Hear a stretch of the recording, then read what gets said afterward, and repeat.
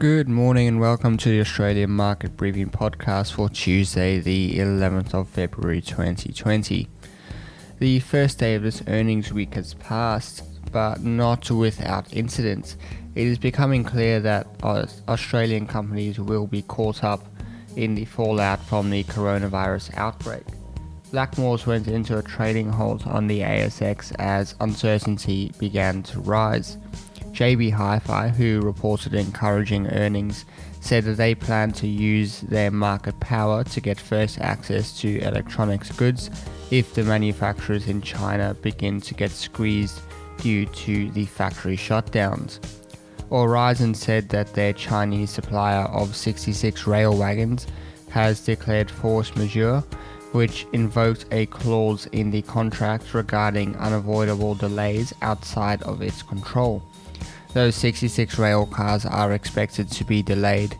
Some of Australia's building contractors have warned that building materials may be scarce if the shutdown continues. Moody's has warned that the virus will be credit negative to Australia, as it can be expected that the economy will slow and consumer demand will weaken. The Aussie dollar has crashed to an 11-year low as strong US jobs numbers and the fears over the bushfires and the virus outbreak pushed currency traders into the US dollar. The Australian dollar is perceived to be weaker as we have close business ties with China. Oil is down 18% since the start of January and iron ore futures are down 12% in Singapore. Meanwhile, the RBA's Philip Lowe expects the coronavirus to hit the Australian economy worse than SARS.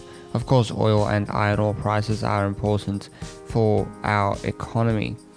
Wall Street rose last night, pointing the ASX towards a higher open. Today, we are going to have earnings from Beach Energy, Challenger, Suncorp Group, and Transurban. That's all we have for today. Thank you for listening. I'll be back tomorrow with another episode. Hey guys, thank you for listening to that episode of Australian Market Briefing. Just thought I'd let you know about the other podcast I do, which is called Business as Usual. I do it with my friend Matt Brewis from the Millennial Investor YouTube channel, and we get together every week and have a discussion about what is going on in the markets in a bit of a longer form that I do on this podcast. And we also have some discussions about how we like to act on the information and news that happens.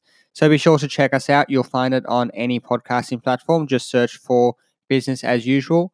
Our thumbnail is a little blue square and it has a city silhouette in the background. Thank you.